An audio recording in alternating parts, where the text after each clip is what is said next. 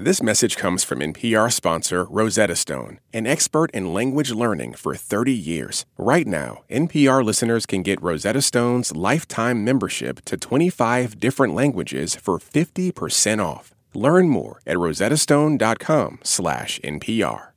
Russian President Vladimir Putin's mass mobilization of additional troops prompted tens of thousands of young men to flee the country. NPR's Charles Maynes has this story of one young recruit who remained in Russia and is now fighting to avoid the fight. Kirill Berezin remembers the exact moment the Kremlin's so-called special military operation in Ukraine directly entered his life. It was September 24th. He'd found a piece of paper lying at the entrance of the St. Petersburg apartment he shares with his grandmother, a draft notice. I got it that morning. They slipped it under the door. Just days earlier, President Vladimir Putin had announced he was mobilizing 300,000 new troops for Ukraine, and Kirill suspected he might be on the short list. He was 27 and didn't have a wife or family. He'd also done mandatory service in the army a few years earlier. But from that experience, he says he knew he couldn't fight in Ukraine. Kirill grew up in Russia's cultural capital of St. Petersburg. Military service just wasn't for him. That feeling of firing a gun, he says he hated it. And it wasn't fear. It was conviction. I understood I couldn't shoot a person in any circumstances. A weapon brings nothing but destruction. It's just not for me. But he headed to the recruitment office that same day to explain he would be happy to serve, just not in that way. What he wanted was alternative military service.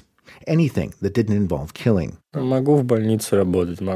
could work in a hospital or a kitchen. I could do anything to serve my country, but only without a weapon in my hand. Alternative service is constitutionally guaranteed under Russian law.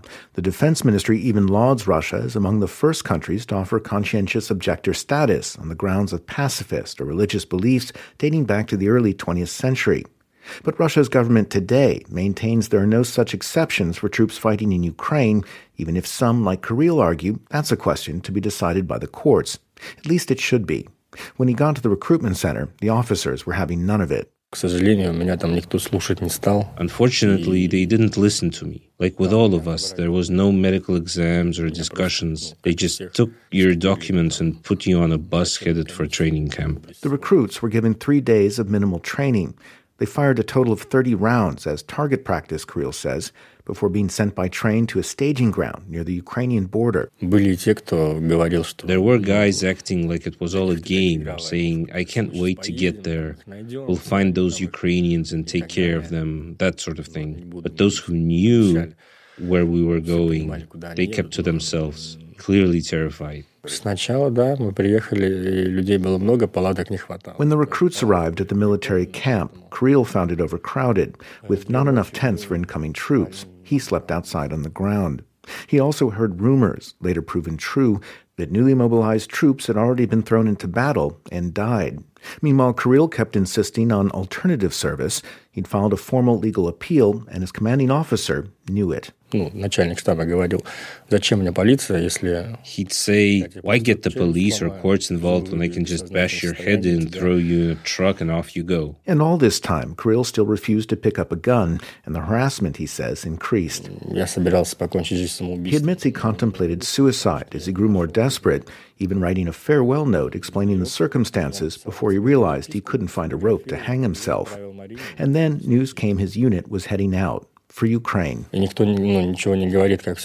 No one tells you anything about where we're going, but I knew it wasn't safe to be under the command of this officer, and I didn't know if I'd have any means of communication when we got there. Desperate, Kirill did the only other thing he could think of to save himself. He left the base. He negotiated a ride back to St. Petersburg from a local taxi driver. It cost him most of his savings, he said, some $500. But the driver didn't ask questions about Kirill, about his uniform, about why he was leaving in the first place. And when he got to St. Petersburg, he immediately surrendered to local authorities and filed a formal complaint against his senior officer. Again, he said he wanted alternative citizen service. And that's where I met him, as he waited for another hearing to find out whether he would be returned to the army and an uncertain future. Kirill acknowledged there were risks. He might be given a lengthy jail sentence for desertion or refusing to fight. Worse, he might be sent back to that same commanding officer. And that seemed likely to happen until at last, a bit of luck. Kirill reached out to a commander he'd served under during his year as a conscript, long before Ukraine. And it was decided Kirill will still have to serve, but at least now he'll be under different leadership, and it seems in a non-combat role. Still, Kirill thinks he made a mistake that day, the day he found that draft notice and headed straight for the recruitment office. Now, he says, he suspects they threw papers under as many doors as they could. A quota given, a quota met. Whoever showed up, he says, shaking his head. And I walked right in. Charles Maynes, NPR News, St. Petersburg. If you or someone you know is in crisis, call or text the 988 Suicide and Crisis Lifeline. Just those 3 digits, 988. Support for NPR and the following message come from Bombas. Bombas makes absurdly soft socks, underwear, and T-shirts. And for every item you purchase, Bombas donates another to someone facing homelessness. Get 20% off your first purchase at bombas.com/NPR and use code NPR.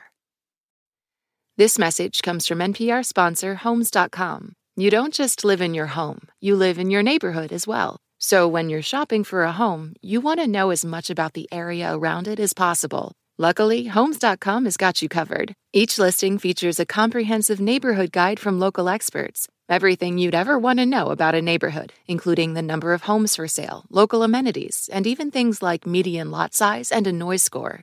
Homes.com. We've done your homework. All that sitting and swiping, your body is adapting to your technology. Learn how and what you can do about it. I really felt like the cloud in my brain kind of dissipated. Once I started realizing what a difference these little breaks were making, there's no turning back for me. Take NPR's Body Electric Challenge. Listen to the series wherever you get your podcasts.